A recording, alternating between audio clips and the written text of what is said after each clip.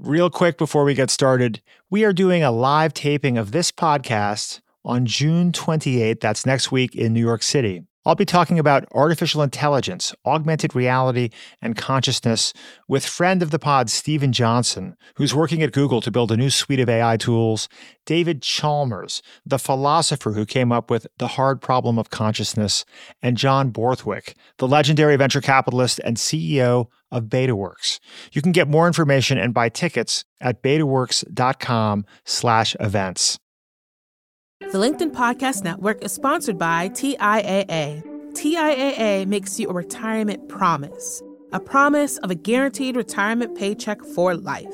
Learn more at TIAA.org/promises pay off. LinkedIn presents.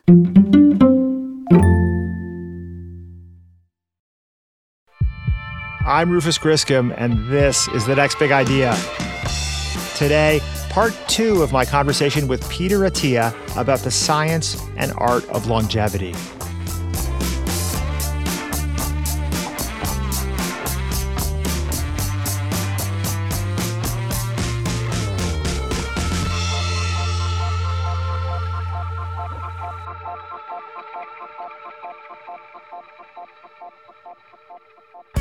Last week on the show, we shared the first half of a 2-hour conversation I had recently with Dr. Peter Attia, the Stanford-trained physician who's written a new book, a New York Times #1 bestseller called OUTLIVE, The Science and Art of Longevity.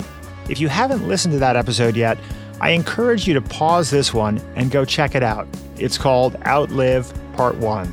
Peter and I spoke about why he thinks modern medicine, as it's typically practiced, is not very effective at helping people live longer and better. And then we did a deep dive on exercise. Peter presents a compelling argument that the single best thing you can do for your overall health is work out a lot, both strength training and cardio.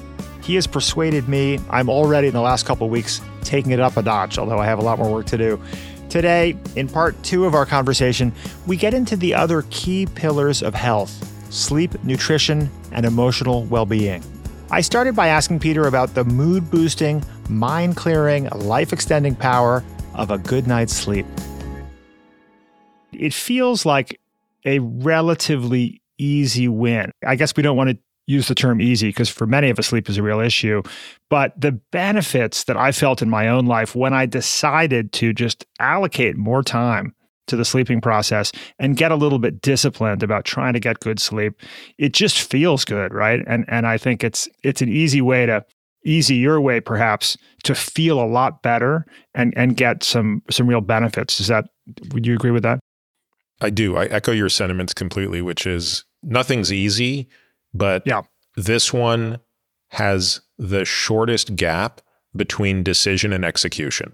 So for each of these things, whether it be nutrition, emotional health, exercise, sleep, the first and most important step is the committed step. You have to decide you want to do this. None of this happens by accident. Yeah. You're not just going to, oh my God, accidentally, like my VO2 max is so high. No. You got to decide, like, I want a high VO2 max. I want to be strong.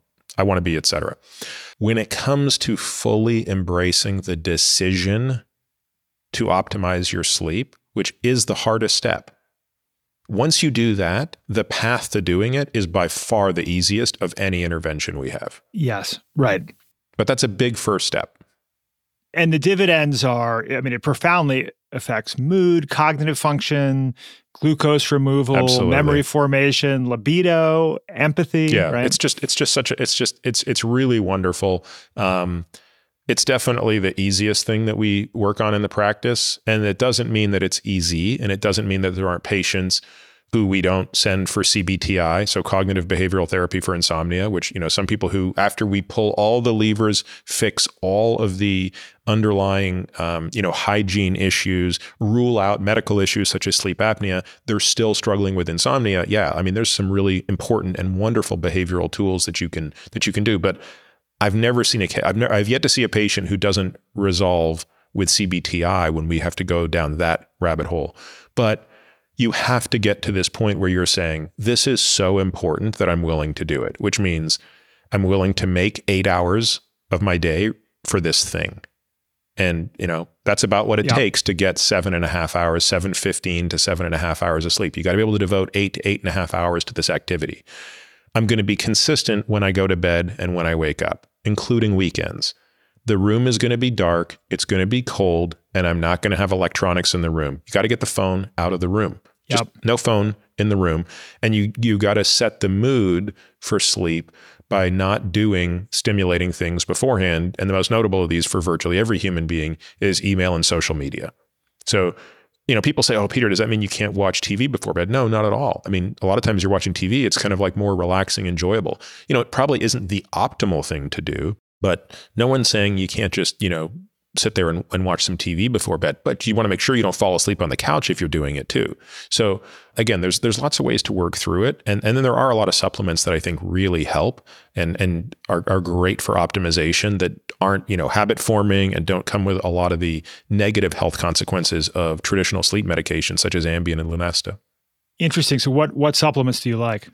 What I personally use is I use 3 grams of glycine, 600 milligrams of ashwagandha, magnesium L-threonate. And I also use, depending on, for example, I'm traveling to Europe this summer for a week to do some book stuff. And I'm all about kind of maximum efficiency when I travel. So if I'm going somewhere for 6 days, even if it's a 7 or 8 hour time zone difference, I don't want to waste any time getting over jet lag. So in a situation like that, I've got a few big guns that I really help. Like I will use a high dose melatonin, say 3 milligrams. I'll use 400 to 600 milligrams of phosphatidylserine. These are things that you're using to force yourself to sleep when you don't want to sleep. Yeah. Because sleep is really just a balancing act between 3 things: melatonin, adenosine, and cortisol. And we have ways to kind of manipulate all of those.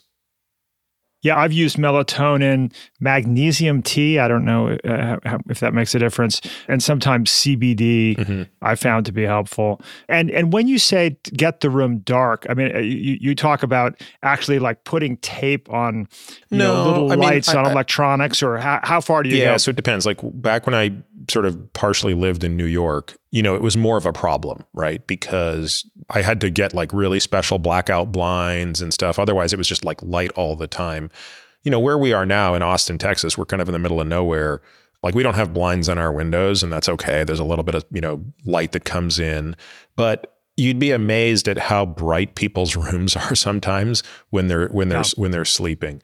I do have a clock beside my bed, but it's on a very low setting and it's kind of faced away. Like I can't really see it, but I do, if I get up at some point, I kind of like to know what time it is. So yeah, I'm not fanatical about this. Like I don't wear an eye mask unless I'm on an airplane or in a hotel, and I can't, like sometimes in a hotel, I just can't get it dark enough. I'll use an eye mask. Yeah. I got an Oura ring about a year ago, and that has helped me quite a bit, largely because I think the most profound impact was just seeing how much my heart rate was elevated by drinking alcohol. And also late dinners and consistency of bedtime was something I hadn't been tuned into. And the adjustment that I made is I used to allocate 8 hours for the sleeping process. I now allocate 9 because I realize that I'm often 15 minutes late. It takes me 15 minutes to actually fall asleep. And what I've concluded is if I want to get 8 hours of sleep a night, I need to allocate 9. And how do you feel about sleep trackers for your patients? I think they're valuable, but also you have to be a little careful that you don't get too neurotic about them. So we are pretty liberal with sleep tracker holidays when that becomes a bit of a problem. So they're good in that they help us see what's going on. So we have a portal that allows us to see our patients' data. But I think the most powerful benefit is the one you just described, actually. It's a bit of a compliance tool, and it's a bit of a reminder. Like I woke up today and my heart rate was 10 beats per minute higher. My HRV was 50% lower because, I had 2 glasses of wine last night, and which I don't regret, by the way. One of my best friends from high school was over. I haven't seen him in 10 years. We had an awesome night, but I got a little reminder. Hey, that's what happens when you do that. And would I do it again? Of course I would. Would I do that every night? Absolutely not. Yeah. So of all the data, I joke with friends that I have a file called Scientific Studies That Support the Life I Want to Live Anyway. And I think we all have some degree of confirmation bias when we're digesting kind of health information. And for me, 10 to 15 years ago, there was a broad perception. I remember reading an article in the New York Times that, 1 to 2 drinks a night for someone of my body weight decreased, heart disease risk by 33%. I had it framed and on the wall. I mean, not literally, but in my mind, well, it was like, I was like, hallelujah. This is like, and, so I was in a rhythm of 2 glasses of red wine every night. And then I just, kept getting this, more and more data was coming in, more and more studies just showing that really any consumption of alcohol had negative impacts.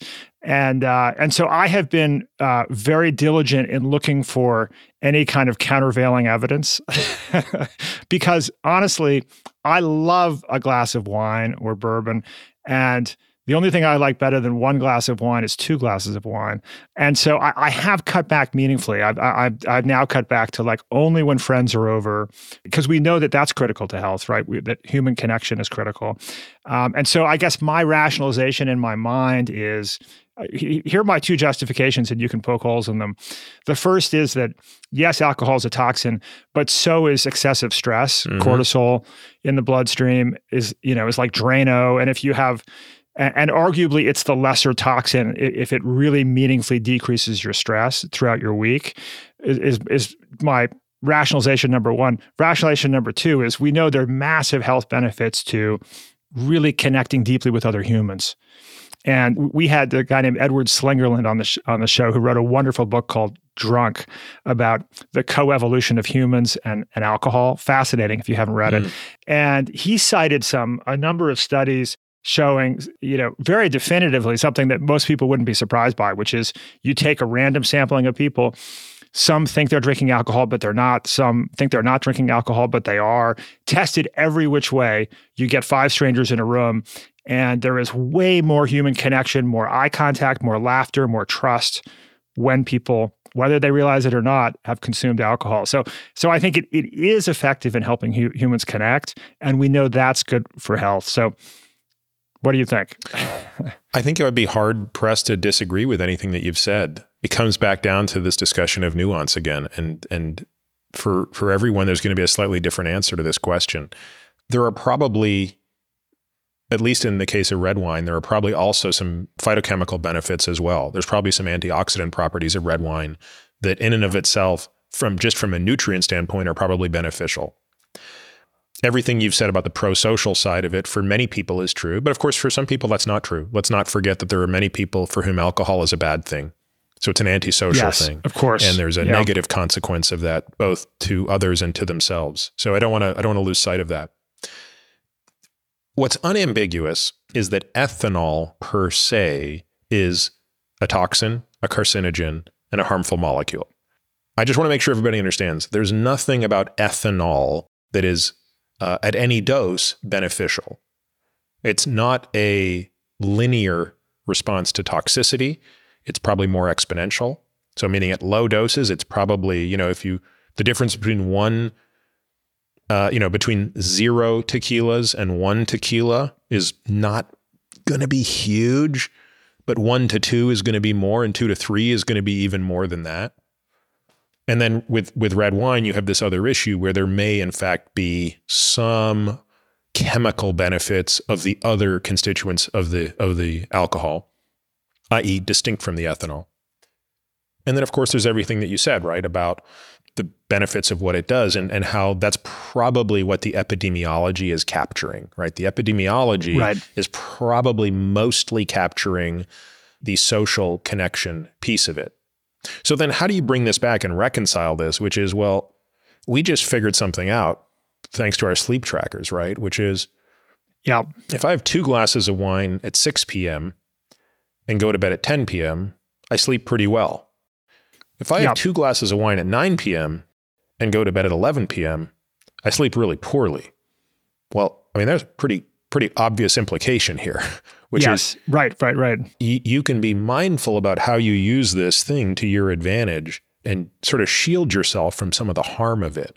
So to me, that's like what I would call sort of the nuanced approach to that. Yeah. This is expert middle-aged partying, which is start early, right? That's exactly right. This is one of the things that we learn. And actually, like an open question is, how much of the negative impacts of alcohol on our health is due to negative impact on sleep, right? Because we know that negative impact on sleep has profound negative impacts, right? So I don't know how, when we look at those studies, how we can tease those two things apart. I don't think there is a way retrospectively. I've talked about this with some folks who are kind of interested in this question as I am, and I think the only thing we've ever been able to come up with is you would have to study this question prospectively to really tease apart these different things. I don't know who would fund such a study, but there's no question in my mind we could really make, if an entity was willing to put up the money to do a 5-year study, we could really get some insights here. I know you sometimes find funding to accelerate studies of collective interest. I think there are enough people who enjoy a couple glasses of red wine that that there might be appetite to fund that. I was interested. I listened to your conversation with Dr. Andrew Huberman, and I was interested in his. He made the comment that he's never enjoyed drinking, and clearly when he encounters a data point that drinking is just categorically bad, he just fully accepts it and integrates it into his.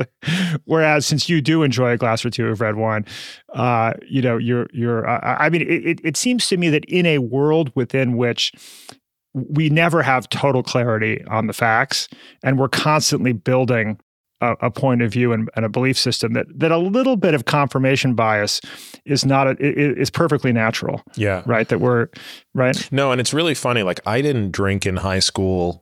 I can count the number of times I drank, in college, med school a little bit more. But even then, it was just dumb drinking, right? It was like, cheap beer at the bowling alley kind of crap. But I've never really, like, it's only in the last 10 years that I've really come to enjoy alcohol for the sake of, like, what I'm drinking, like really kind of getting into tequila, really getting into mezcal, getting into a handful of mixed drinks that my wife claims I make better than any bar she's ever been to. Obviously certain types of wine, there's a couple of beers I really like. So you're right. I'm always looking for data to make me feel better about that. But truthfully, I haven't come up with a lot. I love your comment though, that if you have a sip of a glass of wine or something, it doesn't taste good, you'll spit it out. I did it 2 nights ago, or 3 nights ago. Yeah. We opened a bottle that we had never tried before. So it was just like, hey, this kind of came recommended, opened it.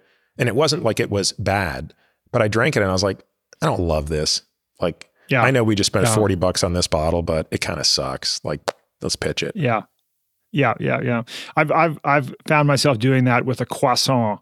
That, I figure, like, it's really not something I should be eating, but if it's just totally transcendent and I break out in goosebumps from the joy, I'll give myself permission for certain kinds of experiences. But sometimes you bite into something and it's just stale and not so good, and I think, why am I chewing on this? This is coming out.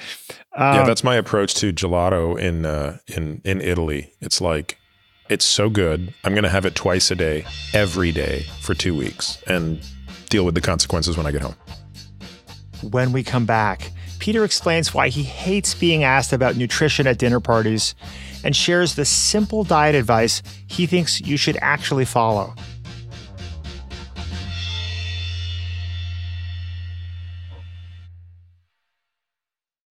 The LinkedIn Podcast Network is sponsored by TIAA. In the last 100 years, we've seen financial markets swing, new currencies come and go, decades of savings lost in days, all showing that a retirement plan without a guarantee, quite simply, isn't enough. So more than a retirement plan, TIAA makes you a retirement promise. A promise of a guaranteed retirement paycheck for life. A promise that pays off. Learn more at TIAA.org/promisespayoff. John Lennon said, "Count your age by friends, not years." I've always liked this quote, and I've tried to apply it. Always be building new friendships, expanding communities. And I've tried to apply the same approach to the process of learning. Always be learning, ingesting new ideas, testing my assumptions. But where can you find a flow of the best new ideas, vetted by experts? There is so much noise out there. I'm so glad you asked. This is why we started the Next Big Idea Club. We've partnered with hundreds of the world's leading nonfiction authors to create audio summaries of their books. We call these summaries Book Bites, and our app features a new one every single day. You can listen to a book bite in 12 minutes or read it in 5. There's no other place on the planet where you can listen to book summaries created by authors themselves. And that's not all we have waiting for you when you download the Next Big Idea app. We also have video and audio masterclasses, ad-free versions of this podcast, new original audiobooks, and tons of other member benefits. So what are you waiting for? Open your app store, search for The Next Big Idea. There is no better way to get smart fast. Download the Next Big Idea app right now.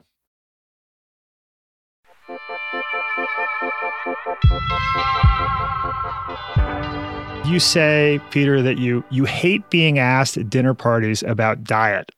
Why is that?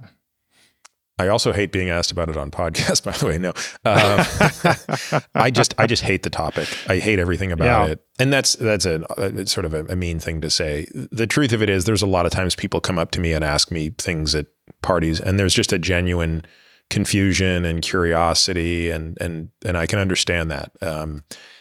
But what I think I rail against is just, again, the sort of, and social media has made this unbearable, but it's just the religious zeal with which people try to tell you that their diet is the one true diet.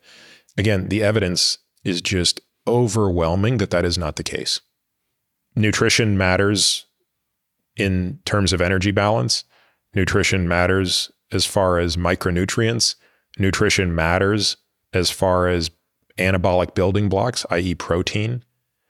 Nutrition matters, in terms of avoidance of disease-causing agents. Like, there are some really obvious things about nutrition that matters. Truthfully, the only thing that's not in the book that, because as much as I hate to talk about nutrition, it does have 2 enormous chapters in the book. So I have a lot to say about it, even though it's not a topic I enjoy. The only thing I didn't include in that, just because time and space became unyielding, was I do have a very growing interest in soil and plant quality and sort of, the cycle of life, right? So what's the carbon cycle, right? So if your soil sucks, which unfortunately most of the soil in the US now officially sucks, then your plants kind of suck. The nutrient density of the plants sucks. If the nutrient density of the plant sucks, the animal nutrient density that eats it sucks. So that doesn't really matter that much if you're going to be a vegetarian or an omnivore. You're just not getting optimal quality. And this is actually the thing I'm finding myself most interested in now, is understanding this world of regenerative agriculture and understanding how soil quality can have such a profound impact. And, we have a garden here at our house, and I just can't get over the difference in how, and unfortunately, it's not big enough that we can sustain ourselves fully on it. So we're still kind of going back and forth between the best organic stuff we could buy versus our stuff. And it's night and day different. Like, the tomatoes that, my son grows in our garden are incredible. If I had a second life, I'd love to have a regenerative, ag farm where everything from soil to animal is purely grown in this way. And, so to me, that's the most interesting topic in nutrition right now.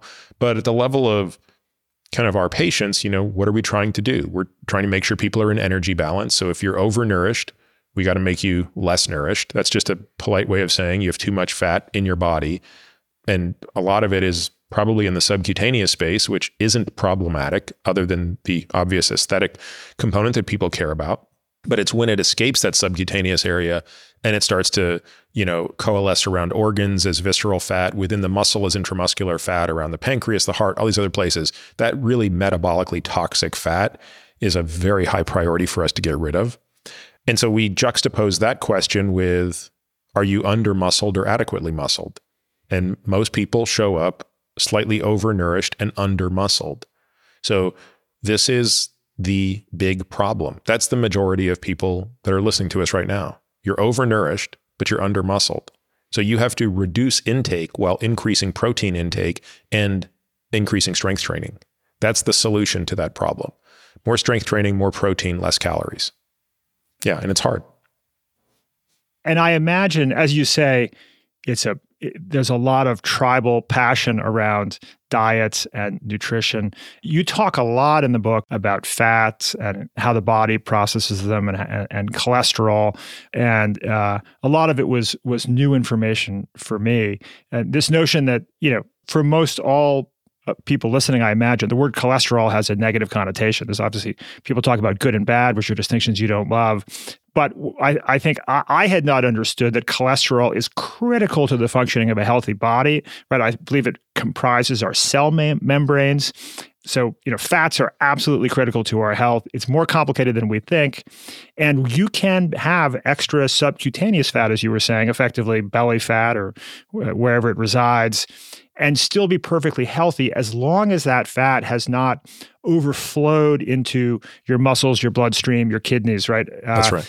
You want to speak more to that? No, you did a great job explaining it. The greatest evolutionary leapfrog we took probably came in one way or another in response to our ability to store excess energy. So there's nobody that would dispute what distinguishes us from every other species on this planet is our brain. We're not bigger, we're not stronger, we're not faster. You can always find another species on this planet that is better than us at any domain you can think of except one. And so we pay a price to have this brain is one way to think about it. Another way to think about it is we paid the price by being able to store energy in order to have this brain. So your brain is a fraction of your body weight, and yet it's responsible for 20 to 25% of your metabolic need.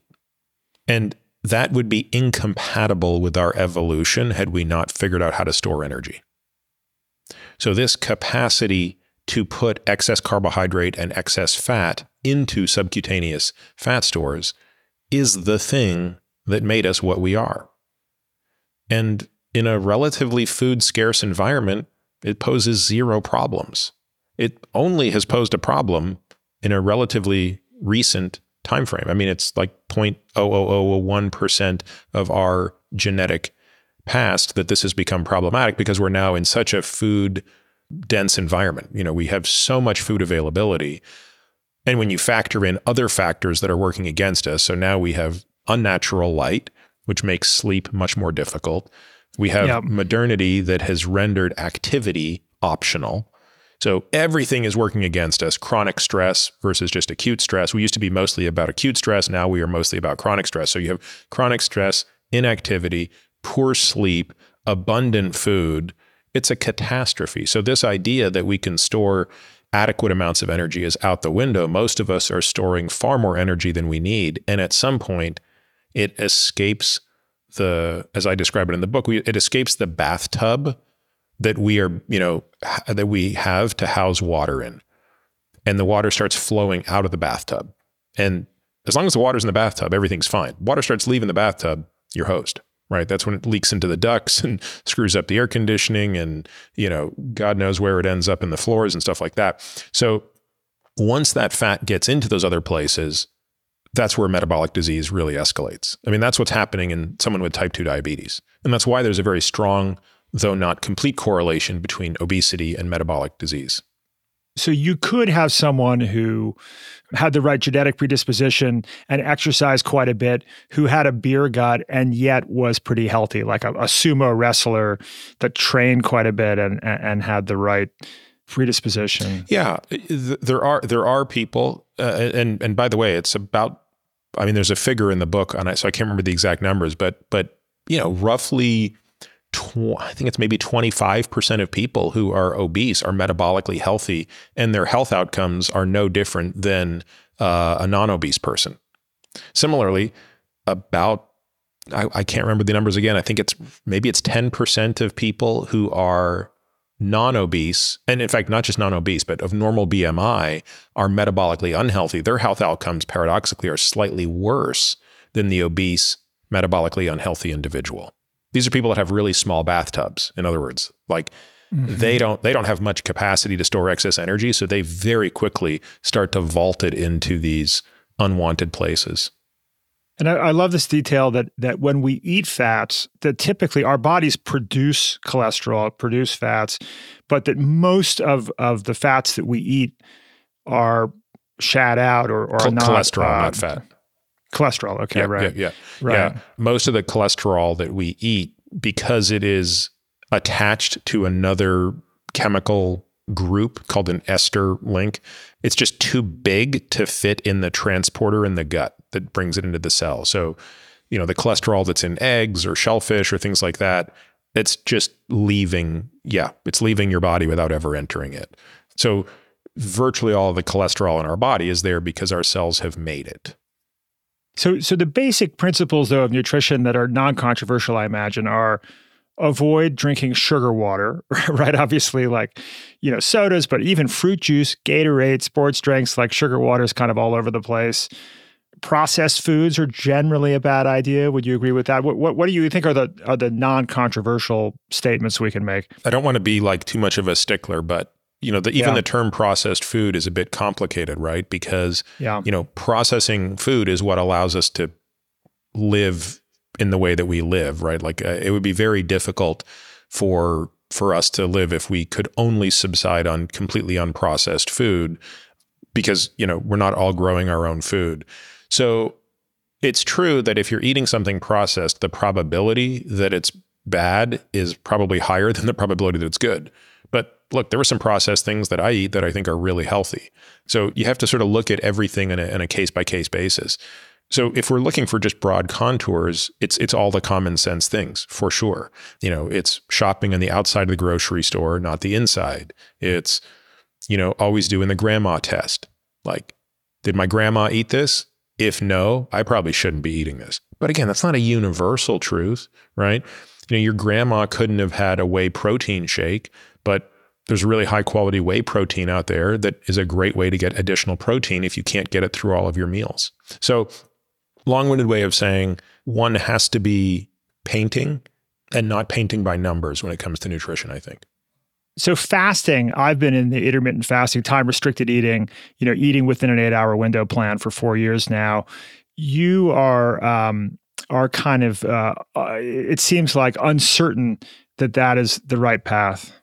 Well, I just think it's one of the 3 strategies we have for energy restriction. So if we go back to the framework, are you overnourished or undernourished? If you're in the overnourished camp, regardless of what's going on in the under-muscled or over-muscled or adequately muscled, you're going to be reducing intake. You have 3 strategies to do that. Time restriction is one of them. Time restriction has the advantage of being conceptually and operationally the easiest one to implement. Yeah. It is a mindless hack, okay? You literally just need a clock. That's it. And once you do it, it's so easy. So that's the good news. Here's the bad news. The bad news is it's very difficult with a very tight window of time-restricted feeding to get the appropriate amount of protein consumed and spread out accordingly over the course of the day. The second big limitation of time-restricted feeding, which is, by the way, I'm not suggesting that you're doing this, but this is a lot of people do this, sure, is they tend to overcompensate when they are eating by just eating a bunch of crap. Look, you see the same thing in everything. The person who says I'm going keto or I'm going vegan, therefore I'm holy and anointed, and they just eat the crap version of keto and vegan, right? So it's like, congratulations, you've done nothing. So those are the 2 biggest issues we have to be mindful of when people do time-restricted feeding. And there are ways around both of these things. But again, you just have to be mindful and you have to be very deliberate about it.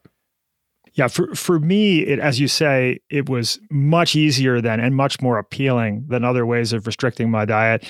It caused me to drop another 10 pounds to get closer to my college weight. I feel much more alert. I used to feel kind of a little sleepy after lunch. Generally, I like the cognitive feeling of it. And it also lowered my LDL into a healthy range. So it seems to have worked for me. However, I am concerned, having read your book, that I'm not eating enough protein. And this is one of the most surprising sections of your nutrition chapters, is you say the standard recommendations for protein are a joke.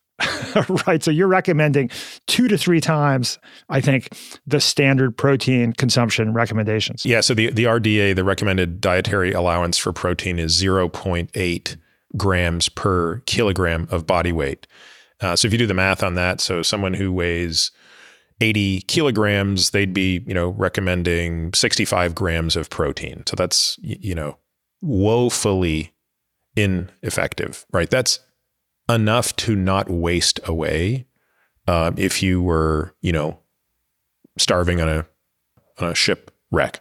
But the reality of it is, if we're talking about putting on muscle mass and maintaining muscle mass, especially as we age, and as you age, you encounter something called anabolic resistance, where, as the name suggests, just as we have insulin resistance, where the muscles are less sensitive to the effects of insulin, the muscles also become less sensitive to the available amino acids to undergo what's called muscle protein synthesis, which is the process of assimilating and incorporating those amino acids into growth.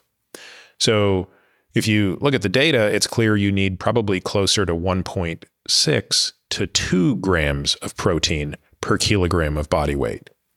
So that 80 kilo person who weighs about 175 pounds, if you convert it, is going to need closer to 160 grams of protein.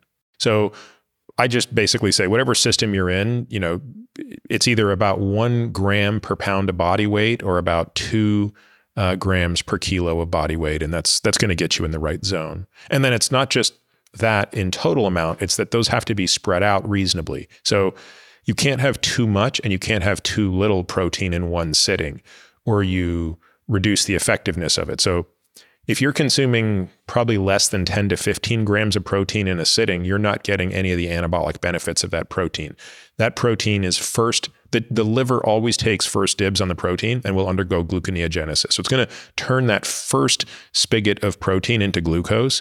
And so you have to be kind of above and beyond that. So if you just, ate 10 grams 16 times a day, you wouldn't get the anabolic benefits. You'd get some, but you wouldn't get much. Yeah. Similarly, if you ate it all in one sitting, the data would suggest that you can really only use about 40 or 50 grams in one sitting. So you have to kind of spread that out. Interesting. And this is part of the challenge with intermittent fasting or time-restricted eating, which is, you say, for me at 185 pounds, to get to the recommended protein levels, I'd need to have 4 servings of 45 grams. Of 45 grams, which is 6 ounces of chicken, fish, or meat. That's a lot to consume. And if you look at what that looks like, I just looked it up because I was so astonished by these numbers. A cup of hummus contains about 19 grams of protein. A cup of almonds, about 28 grams of protein, which, by the way, is very expensive, almonds. And so we're talking about like 9 cups of hummus. Yeah, so you want to be mindful of, especially if you're trying to cut calories while you're doing this, like, you have to look at basically pure sources of protein. Like, I would never use hummus as a protein source because it's just coming with way too many other calories. Like, when I'm consuming protein, I want to consume the leanest source of protein I can get. So for me, it's mostly venison, elk, bison, salmon. I mean, that's where I'm getting the bulk of my protein. So I'll easily have, like, when we're done this podcast, I'm going to go and have 50 grams of protein in the form of venison, and the total calories will be 250. And so you would say that it's possible to get there as a vegetarian or a vegan. It's just difficult. That's right. Yeah, it's just harder because of protein quality. So protein density and protein quality are lower without animal products. And these protein levels are critical to building the muscle, which we've described how critical that is to long-term health. Yep. I have had a real interest in longevity research. I read Lifespan by David Sinclair. What do you think about his information theory of aging? And I know you're not a big fan of the NAD booster, NR-NMN supplements.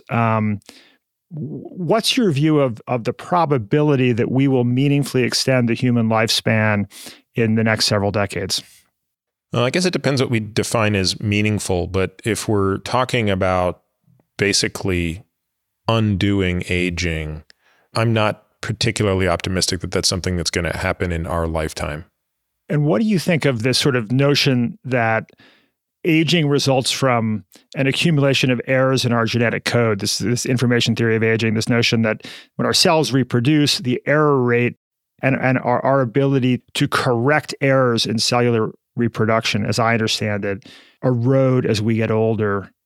Does that make sense to you? Oh, absolutely. It's a well understood hallmark of aging. So there are 9 hallmarks of aging that are well described, and clearly a subset of these involve replication errors and accumulation of mutations. Another one of them involves epigenetic modification to the genes, even absent mutations.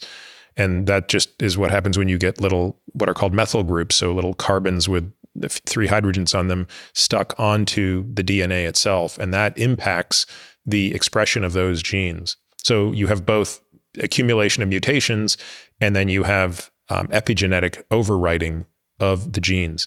And these are both clearly a factor in our aging. I don't think that's in dispute. I think where I probably differ in my level of optimism from maybe the most optimistic here is I think that's a much harder problem to solve than maybe is advertised. So there's a very famous idea proposed by a scientist, Yamanaka, who I believe was awarded the Nobel Prize for this. So using these Yamanaka factors, there are 4 of these factors, and you can basically turn a cell back into its primordial stem cell by adding in the 4 Yamanaka factors.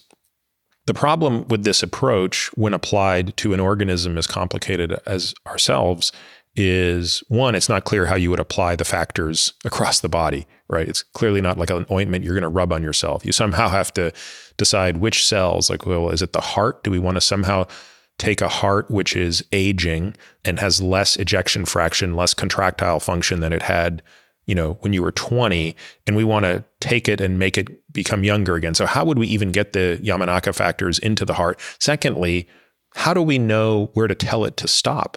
Because I don't want to turn your cardiac myocyte into a stem cell, because that's not going to work out too well. How do I even know it's going to differentiate back into the cardiac myocyte that we want it to be? So I think that there are going to be some applications for this type of approach. One obvious example might be with cartilage. Can we take a person whose cartilage is, very much in the phenotype of an arthritic state, and can we, using localized therapy, try to bring that back to something that is a more youthful phenotype? Again, I'm still not convinced that a Yamanaka factor is the way to do this, for reasons that are probably too complicated for the podcast. But anyway, I could say more about this, but I think this is a very long and interesting topic. Sure. And in terms of the supplements that you yourself take, I know rapamycin is one that you are taking. Are there any other supplements that you're personally taking in this area of life extension? Well, Rapa is actually a drug. It's not a supplement. So it's, and it's, it's important to understand that this is a very off-label use of rapamycin and Rapamune. And this is not something that we use liberally. Most of our patients are not taking rapamycin. I would argue that I'm really taking a leap of faith in using rapamycin. I've been doing it for 5 years. But the unfortunate thing with rapamycin in this situation, which is taking it as a geroprotective agent. So geroprotective meaning you're taking this not to target a specific disease, but to target those hallmarks of aging that I referred to earlier. The real problem with rapamycin and many proposed geroprotective agents is you don't have any biomarkers for them. And you got to think, it's really complicated in biology to take drugs where you don't have biomarkers. At least if you're taking something to lower your lipids, you have your lipids to look at. If you're taking something to lower your blood pressure, you can see your blood pressure. If you're taking something to improve your blood glucose, you can measure your blood glucose. When we give people rapamycin, or when I take it myself, I don't have a biomarker to point to. So that's the challenge with the hallmarks of aging, is we don't have great biomarkers for them. And even things like methylation clocks at this point seem so noisy, so invalidated, that they don't seem to offer any insight meaningfully in predicting what matters most, which is remaining life. Now, I'm actually optimistic that that's going to change. So I do think that is the next frontier, is being able to use epigenetic markings as a way to come up with a better biomarker for these types of interventions. So that is something that I think is going to happen in our lifetime, and that's something I'm very excited about. Coming up, Peter explains why the single most important piece of this whole health puzzle is fine-tuning your emotional well-being. Stay with us. We'll be right back.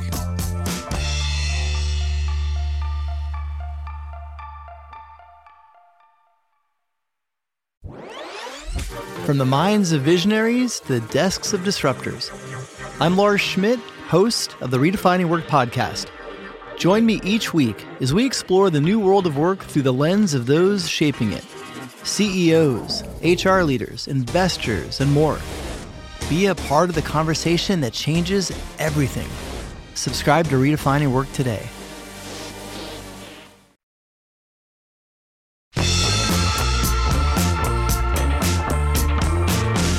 Let's turn to the last chapter in your book about mental health. And as you point out, all this effort to extend our lives and extend our health span is not particularly worthwhile if we're not enjoying our lives, right? And you do something really bold and I would say generous in your final chapter of the book, which is you share some really significant challenges you faced in your childhood and young adulthood, and talk about how you adapted to those challenges and the consequences in your adult life. Feel free to share as little of that journey as you'd like, or as much. But I think it's a really inspiring choice you made to get into your own journey with mental health, and really helpful for readers and listeners. Oh, thank you. This is. Of all the things I write about in the book, this is clearly the area where I have the least professional expertise. I think in the rest of the book, I'm bringing the reader along the journey as the teacher. And I think in the last chapter, I'm bringing the reader along as the student.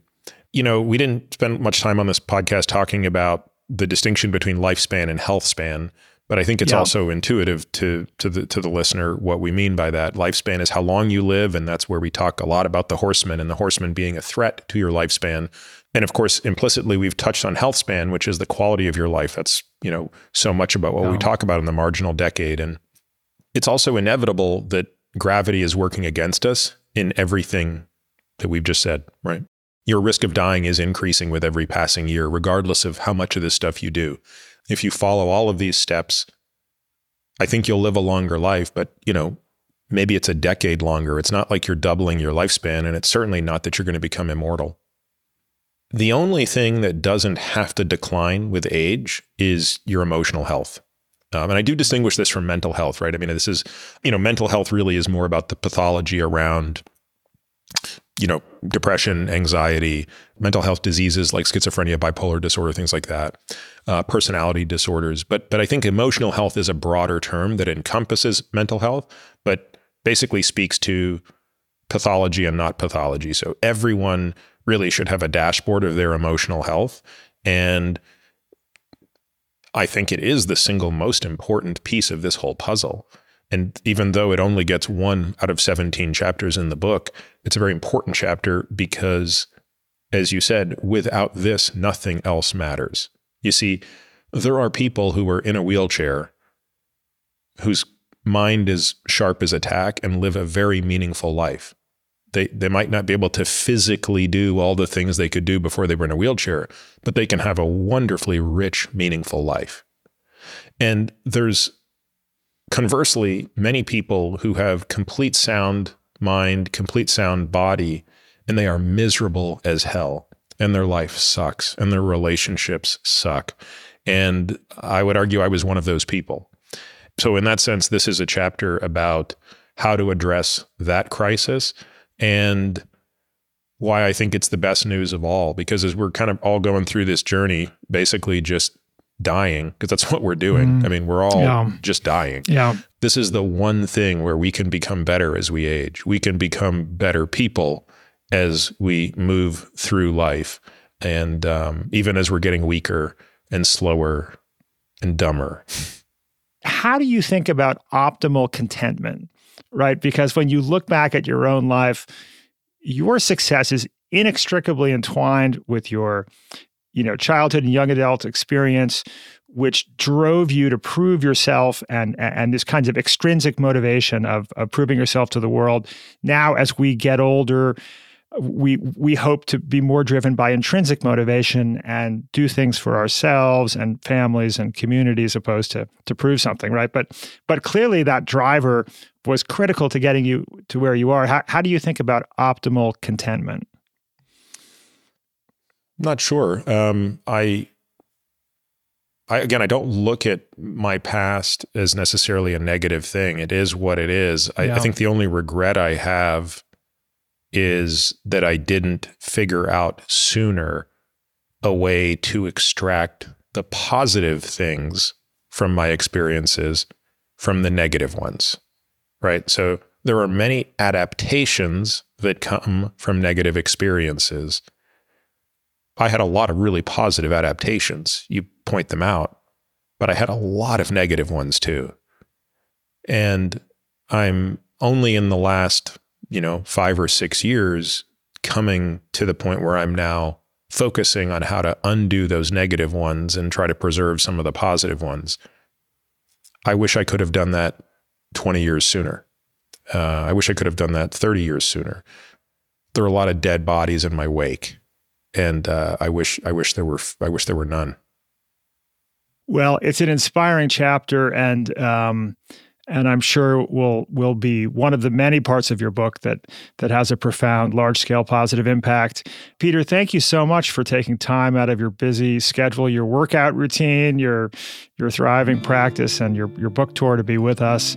I now have a lot of work to do. I got to fill up my sandbags in my rucking sack. I've got to hit the trainer at the gym, and I really appreciate your time. Yeah, thank you so much for making the time to read the book. It was it's clear you've spent a lot of time thinking about it, and I appreciate it.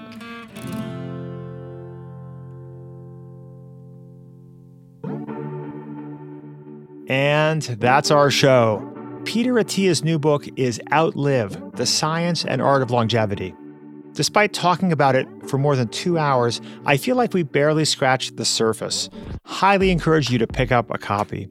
If you'd like to go deeper on the science of sleep, check out the interview I did with Dr. Russell Foster. That episode is called Sleep.